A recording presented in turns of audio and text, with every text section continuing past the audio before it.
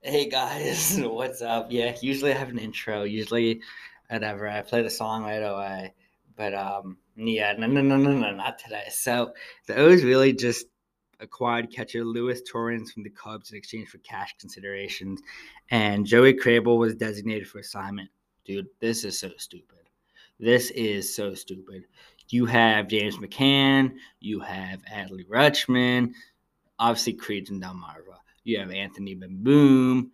You have enough catchers right now, in my total opinion. Dude, this is literally because the Angelos family does not spend money.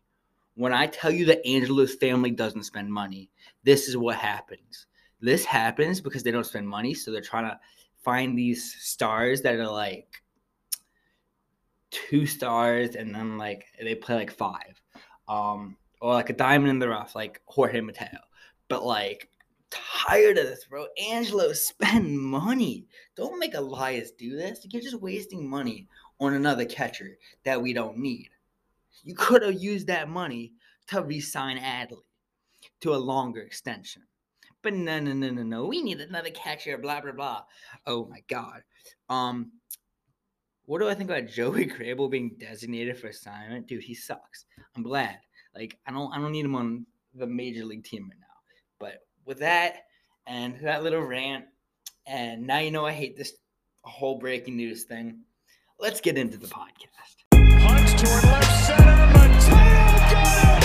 He got it. Rutschman into right field. Down the line. A fair ball. Adley will turn first. Head for second. He's going to turn second. Go for third. High bouncer to Henderson. Good pick. He got one. He got two.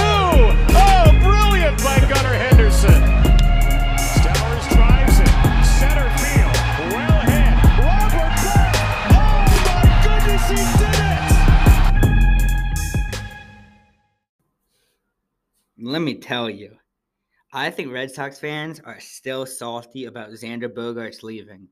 When I was at the game on Tuesday, the 25th, there was a Red Sox fan in front of me. And when the O's hit the ball past Christian Arroyo, who is their shortstop, I said, "Sucks to not have Bogaerts." Yeah, that one hurt a little too much for the Red Sox fan in front of me. As he said, "Look at the scoreboard." Well, without Xander on the Red Sox, I feel the O's have a significantly better chance at winning against the Sox. Bogaerts versus the Orioles lifetime has a batting average of 279 with 161 hits, 20 home runs, 87 RBIs, and 97 runs scored in 156 games. This year, Bogaerts is doing even better with a 308 average, 6 dingers, an OPS of 914, and a 400 on base percentage. So this really helps that he's not on the Red Sox this year. Well, enough about Bogaerts and the Red Sox. Aren't you guys here to listen about the Orioles? What will I be talking about today? I will cover the month of April and a little bit of a recap up to this point. While doing that, I will also cover updates on Dylan Tate and Michael Givens, Urias history, Yennier The Rock Cano, Jackson Holliday and what's going on with him, Joey Ortiz's big league debut, and a lot more. Let's talk a little bit about the O's easy and hard stretches of games. So if we are comparing the 2023 Orioles and the 2022 Orioles, the 2023 Orioles have got off to a way better start. In April, the Orioles went 18-9. Last year in 2022, the Orioles went 7-14. Remember, the season is 162 games, so you can't make it to the playoffs in just April. But as I heard from Brendan Mortensen, you can lose the season in April. When the Orioles went 7-14 in 2022, they lost to terrible teams like Oakland. When they played Oakland at the Coliseum in 2022, they won 1 of 4 games, which is not good. The Orioles this year are winning games against teams they should beat, though. The Orioles took 3 of 4 from Oakland this April, swept Washington in a 2-game series. The Birds also played the Tigers 7 times near the end of April. The Orioles swept the Tigers in a 3-game series at home and won 3 of 4 away at Comerica Park. These 2023 Orioles are beating the teams they need to beat. So when it comes to May, when they have a rough stretch of games while playing Atlanta away 3 games, then coming home to play the number 1 team in the league, which is the Rays, and then the number 2 team in the league, the Pirates. Like, come on now. They're not going to win every game. So, stocking up these wins against bad teams is really good. After winning the last series 3-1 against Detroit, that was the Orioles' 6th straight series win, keeping the Orioles in second place in the MLB and in the AL East, just behind the Tampa Bay Rays.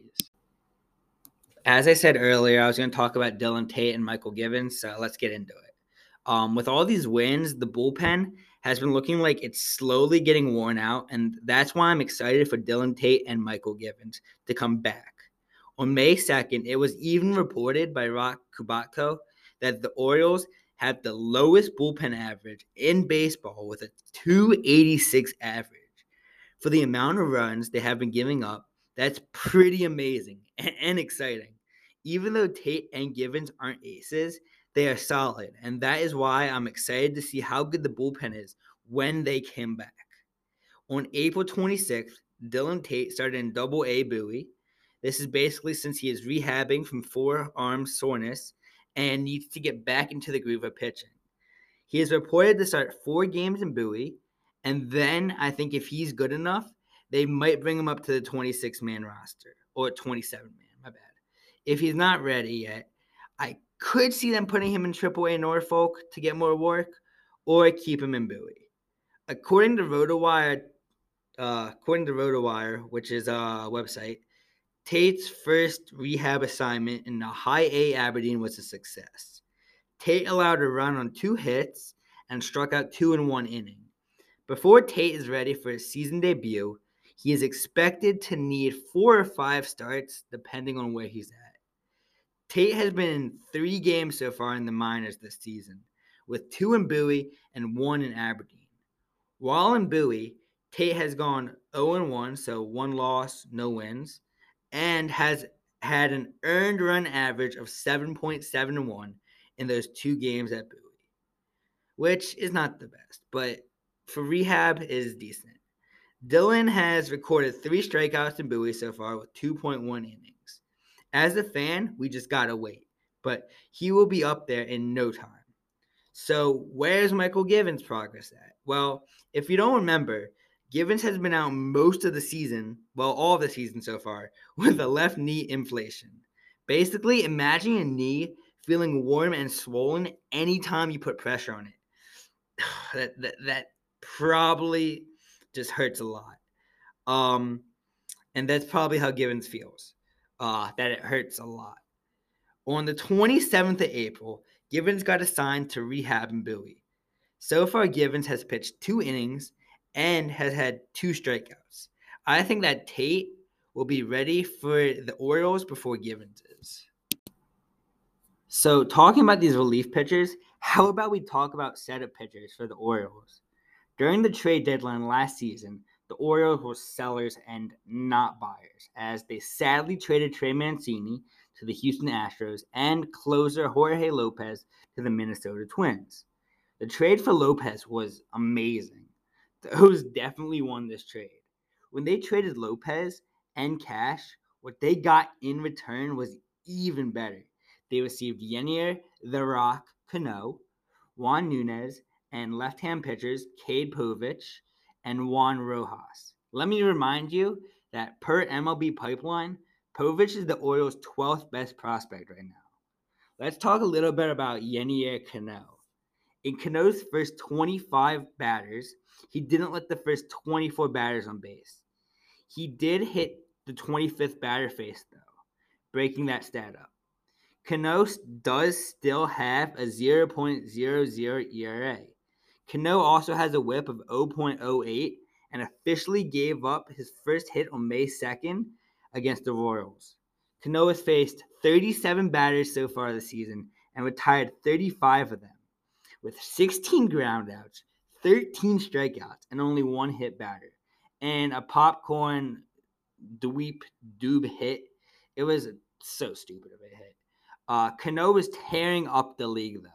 When I say tearing up the league, This man is going through players like this and that. Oh my God, he's amazing. But why is Cano called the Rock, you guys might be asking me? This is because Felix Bautista gave him that nickname. So Cano is basically the Rock and Bautista is the mountain. The Rock is basically the setup to the mountain. So you need to climb the rock to get to the mountain. Talking about Bautista, on the 3rd of May, the Orioles announced that Felix was the AL reliever of the month for April, with 7 saves, a 1.32 ERA, and 25 strikeouts. Congratulations, Felix. The past 3 series between Detroit, Boston, and Detroit, the Orioles have gone 8-2 and have a 20-9 record after beating the Royals last night. What I want to cover is the specific game I went to when they played the Red Sox. Yes, they lost, but what was impressive is that the Birds never gave up, no matter the score. As a fan, you love to see it, as your team is always giving 100% even on their worst days. The Orioles were down 8-1 going into the bottom of the 9th on the 26th of April and managed to score 5 runs, with Cedric Mullins hitting a grand slam as he led the charge. Gunnar also had a home run too. This home run seemed like a desperate swing as he hasn't been doing the best, but a home run is a home run. In that game, the Red Sox and the Orioles had a grand slam. So this season, I've seen 3 grand slams in person, which is beyond crazy. In the 3rd game of the Red Sox series, Urias went 4 for 4, helping the Orioles win 6-2. In the first series against the Tigers, the O's swept the Tigers for their first 3-game sweep of the year. But the way they won the 3rd game was wacky indeed. On a wild pitch, Frazier would run home and slide and be safe at the plate, clinching a 2-1 walk-off wild pitch victory. I told you, crazy. And I have the video and I put it in the link below. The second series against Detroit, the O's took 3 of 4 games and would win their 6th straight series. Also, a fun fact, the O's have won every series opener so far this year. So the O's are 9-0 in series openers. How crazy is that? The O's have been bringing up a lot of people on amazing promotions, and a lot of great stuff is happening down on the farm right now in the minor leagues. So let's actually talk about Jackson Holliday, the O's number 1 prospect. On April 24th, Holliday got promoted to Aberdeen, and what he did in his first game in High A was crazy. He hit a home run while also hitting a triple. In Holliday's 13 games in Delmarva this year, he had a batting average of .392 with 2 home runs, 15 RBIs, 14 walks, 1.190 OPS, and 34 total bases. These are just some of the stats that stuck out to me. And with him ripping the cover off the ball in Delmarva, the sky was and is the limit for him. In Aberdeen, he hasn't shown any struggles yet and is still hitting the cover off the ball. This kid is going to be special, and I'm for sure he will be in Bowie by the end of the season. Talking about people getting promoted, how about Joey Ortiz and his major league debut with the Orioles on the road against Detroit? When they sent Ortiz to the show, they ended up sending Taran Vavra down to Norfolk, and Vavra is still in Norfolk. For Ortiz's debut on the 27th of April, he went 1 of 3 with 3 RBIs and a .333 average. Ortiz's one hit was a single to right field, scoring Mateo and Frazier. In the 7th, Ortiz had a drive to center field that I thought would have been gone, but it wasn't. It was a sac fly, though, which scored Frazier. Ortiz was up for 3 consecutive starts and had a .250 average with 4 RBIs and 1 run. In those 3 straight games, Ortiz combined for a collective 2 for 8, but showed some power in his bat. As I said, he hit the ball to the outfield, of course getting caught and robbed, and by a few hits he had. On April 30th, they sent Ortiz down, bringing up outfielder Kyle Stowers. I like this as Stowers was hitting for power in Norfolk and had 3 home runs in a doubleheader for AAA Norfolk. You thought I was done talking about the O's prospects? Come on now, I could talk about them all day. Like, come on. For the doubleheader in Detroit on the 29th of April, you know what day that is? That was my birthday, actually. The O's decided to bring up DL Hall to pitch. Did I mention Kramer did terrible in the first game of the doubleheader? And this has me guessing that he has a vendetta against me because I haven't seen him perform this way in a while, and it was on my birthday. But let's get back to talking about DL. In the first game of the doubleheader, which the O's lost, Hall pitched a good 3 innings with 7 strikeouts. Hall gave up 5 hits and a home run, only giving up 2 runs though. Hall didn't pitch the best, but he had a quality start. We have seen Hall pitch way worse, so the fact that he got through 3 and only gave up 2 runs isn't terrible. There's nothing too severe about this outing for him, as he still needs work. At this point, I love that they are giving the kid some experience in the majors, as I think it helps him a lot. So our bullpen supposedly has been amazing, it has been amazing, but there's a lot of cracks in the bullpen right now that once teams figure it out, it's not going to be good. Like, our pitching has been so shaky, in my opinion, so far, and you can never count an O's win, even if they're up like 11-3, until the final pitch. A good example of this is last night's game against the Royals. Of course, the Orioles came back from a 3-0 deficit and scored 10 straight runs, with Mountie having 2 home runs in back-to-back innings, which is beyond crazy. After the score was 10-3, the O's gave up 1 run in the 6th and 3 in the 7th, making the game way closer than it needed to be. So basically 10-7 at that point. With Gunnar having a nice slide in the home plate to score a run, the O's held on and won 11-7, clinching the 20th win. Also, like, that slide, I'm going to put it in the description because it's a very nice slide. It's beautiful. It gave me Rugi vibes, like Rougned Odor. And Tyler Wells also improved to 2-1 after giving up 2 home runs, which were a solo shot to Bobby Witt Jr. and a 2-run homer to MJ Melendez in the first. Both of them were in the first, both home runs. When the O's finished the series against the Royals, they play Atlanta for 3 games, then come home to play the first place Rays, and then the NL leader Pirates the series after. So we will see in those series how pitching is and if the O's are cut out with pitching and scoring.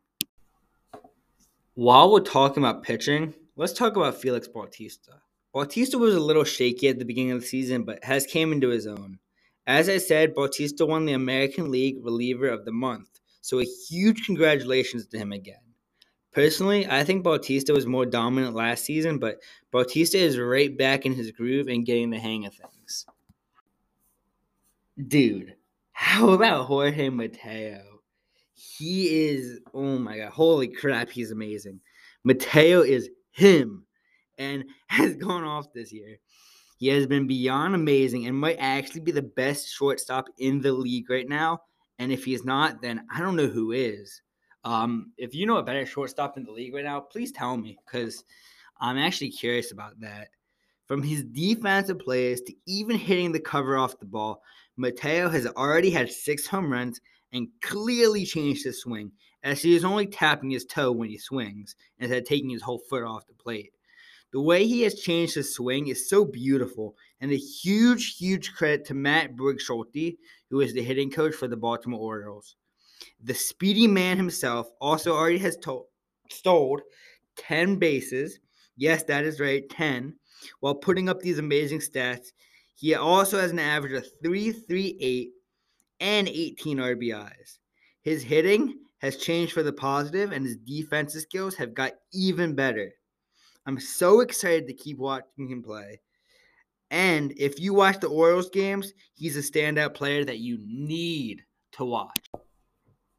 Here might be a hot take, so yeah, this is my opinion though. Is Gunnar Henderson ready for the show? And why do I say this? Gunnar has started off very slow this season and has been struggling a lot, especially in April. I get that this is his first year starting the season in the MLB, but he had some experience last year and was pretty good. Henderson has the second lowest average on the Orioles, ahead of Stowers' average of .125. Henderson is batting .184, and that really worries me. Remember, Stowers has barely been playing in the majors as he's been going up and down this whole year. A lot of people are saying, don't worry, it's the beginning of the year. But look, .184 and 30 strikeouts in 29 games, that's really not good. He does have 2 home runs, which is nice. But what is impressive is that Gunnar has 20 walks, and that is actually a great stat. Because if he gets on base before a Mountie or Adley and they can hit a homer, it does really do some damage to the scoreboard and to the other team, which helps the Orioles. But for Gunnar, what I think they should do is I think they should bring him down to Norfolk, give him a few reps, and then bring him back up when we need him because his swing is just atrocious right now. And he's like not swinging at strike threes and stuff. And it's crazy. And I just think Gunnar needs a second to reset and then come back. That's personally what I think. What are some other things to note here? Ryan O'Hearn is playing against his old team, the Royals, in this series, and it is possible that in Game 3 against the Royals, that former Oriole Jordan Lyles could pitch. Tonight, Kyle Gibson is going for his first 5-0 start since O's pitcher Jimmy Key in 1997. Can he tie history? We would just have to wait and see. Gunnar Henderson also had a beautiful slide into home plate the other day, or last night, to score a run. And if you have the chance to watch it, then go watch it. I'll even be nice enough to put the link in the podcast description, as I said earlier, too. This slide gave me Rugi vibes when Odor had the amazing swim move to take second last year. Not exactly what happened with Rugnet, but it's a beautiful slide. Man got dirty, and it was nice. Then, during the doubleheader against the Tigers on the 29th, Grayson Rodriguez would secure its first win in the big leagues. Let's go, Grayson! Finally, in the last series against Detroit on April 29th, McKenna hit his first home run of the season. Clap it up for McKenna, boys. Clap it up. So these are just some things to note. So, of course, I covered the Kansas City series a little bit and covered the Tigers and Red Sox series a little bit and got to see Masataka Yoshida play a game of baseball in person, as I thought that was pretty cool. As the O's look to win the next 2 games of this series, they will take any advantage they can get. Once the Royals series is over, the real competition begins. And as I was saying earlier, they've got the Rays, the Braves, and the Pirates. So we will actually see if the O's are contenders or pretenders. So the pitching is going to need to step up. The hitting is going to need to continue. And we will see what happens. I wish I could tell you, I know what's going to happen here. The O's are going to win. If the O's can win 2 out of 3 against the Braves, win 2 out of 3 against the Pirates, and 1 out of 3 against the Rays, I'd be happy. That's personally what I would want if it happens. I mean, you want them to win each game possible, but yeah. So we will see if they're pretenders or contenders. So let's talk about some key things for the Kansas City series that I noticed. First off, Kansas City's star, Bobby Witt Jr., who was actually drafted after Adley, is only hitting .221 and now 5 home runs after hitting one last night against the O's. Witt also only has 11 RBIs and an on-base percentage of .264. Hopefully the O's can take advantage of this as we continue to play the Royals. As I keep coming back to, the O's need to beat the bad teams. The Royals don't even have 10 wins, which the O's have been beating the bad teams so far, but they have to keep it up, especially if they want to keep up with the Rays. When the Orioles start playing these good teams like the Braves, Rays, and Pirates, which I keep getting back to, what they should do, in my opinion, is always change the lineup and be so unpredictable with pitching and, of course, lineups that it plays mind games with the teams they face. They've been doing this a little, but if you can play mind games like this and maybe even announce starting pitchers last minute, it gives teams a less chance to plan. But before I move on, I just want to continue to praise Mountcastle. as he has that dog in him. Literally, 2 home runs yesterday in back-to-back innings is crazy. I love Mountie, bro. Mountie, if you hear this, I love you, dude. Also, if I'm Elias, I would extend Rutschman as soon as possible and not hold off. I don't need to be stressed with it. Please, don't make this the Lamar situation again. That would give me too much stress. And I already have finals coming up, Elias. So come on now. You know me and how my podcast is all things Orioles, everything around the Orioles. You know, we love the Orioles from the minor leagues to the major leagues. But say you want something about all things baseball, every team, every player, then you should go and listen to the Broken Bat podcast. They have a Cardinals fan on there, a Yankees fan on there, and a Mariners fan. So perspective from 3 teams. Again, if you need another podcast just to learn about any player, anything baseball, and any team, go listen to the Broken Bat podcast. So, what key players should you watch out for in the future series? Well, in the Atlanta Braves series, you gotta, of course, watch out for Ronald Acuna Jr.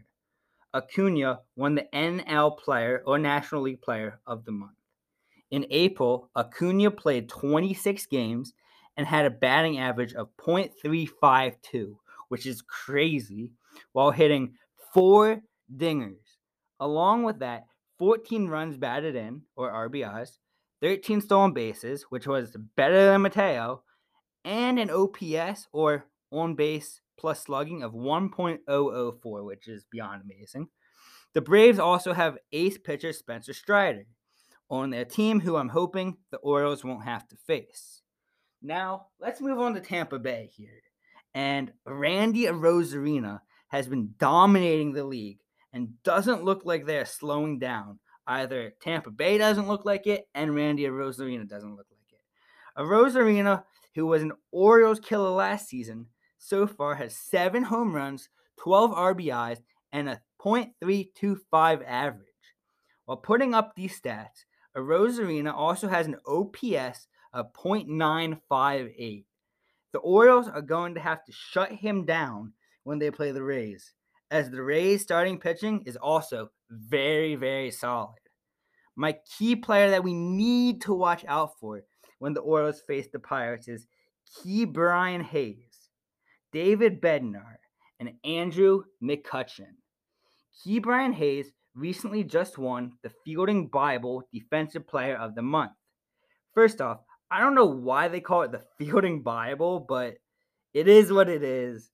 Second, Hayes is a third baseman and is only hitting an average of .230 and 1 home run. Next, who I want to talk about is David Bednar. Bednar, he's so good. He's so good. Bednar is a righty pitcher who is also a closer. In 2023, Bednar so far has an ERA of 0.69. Nice. And has pitched 13 innings in 13 games. That's basically an inning per game. Bednar's record is 2-0 and has 9 saves out of 10 save opportunities. So 1 blown save, but that's really nothing. That's basically 90%. That's amazing in baseball. Bednar is really amazing, and I'm worried if it's a close game in the 9th, the Orioles wouldn't be able to hit him because, but before we go on to Andrew McCutchen, one of the Pirates' great players named Oneil Cruz is on the 60-day IL. Yeah, the 60-day IL. That's why I took a pause there, because of his ankle injury on a terrible collision at the plate against the White Sox this season. Cruz is a major addition at shortstop to the Pirates lineup and will be missed, but it helps the Orioles out. Now, let's move on to Andrew McCutchen. Pirates designated hitter, has a .247 average and 5 home runs already. 5 home runs already is crazy. What's scary is McCutchen is always one swing away from a homer or knocking in a run and is very clutch at certain times. Orioles pitching will have to knock down these opportunities and not make as many mistakes. But they can't be giving up too many. Like, they can have some mistakes, but not too many. Like, homers with men on base, not okay. If you have a home run, like a solo shot, okay. Finally, while we are on the topic of the Pirates, I want to discuss the story behind Drew Maggi. Drew Maggi is a 33-year-old who has been in the minor leagues for 13 years. In these 13 years, Maggi played a total of 1,155 games in the minors. Drew was drafted in the 15th round in the 2010 draft by the Pittsburgh Pirates and eventually bounced around to the Angels, Dodgers, Indians, Twins, and Phillies before returning back to the Pirates. Maggi had a standing ovation when he came out for his first ever at bat in the big leagues. On the 29th of April, Maggi got his first ever hit in the big leagues. Maggi even got a standing ovation then too. But that didn't really last long, as the Pirates sent Maggi down to the minors a few days ago. What an inspiring story, though. Looking through the Pirates' stats, I believe the O's have better stats on paper and could win games on paper, but we will just have to see what happens in these series. If the season ended today, the Orioles would be the 4th seed in the American League and hold the wild card at home against the Toronto Blue Jays. I also made a post explaining why I am posting episodes at different times and not frequently, but if you didn't see that, it's basically because of college. With finals coming up, everything is getting a lot more stressful. Don't worry though, as I will produce content and possibly have a special guest on soon. Let's hope that the Orioles can keep up the winning streak they are on and keep putting wins in the book, because ain't that beer cold? As always, thank you so much for listening. As you guys know, I'm really trying to become a great podcaster. And even with this format I went by today, I'm always going to try out new things. So feel free to let me know what you guys like and don't like, as it helps me. As always, see you guys soon and go O's!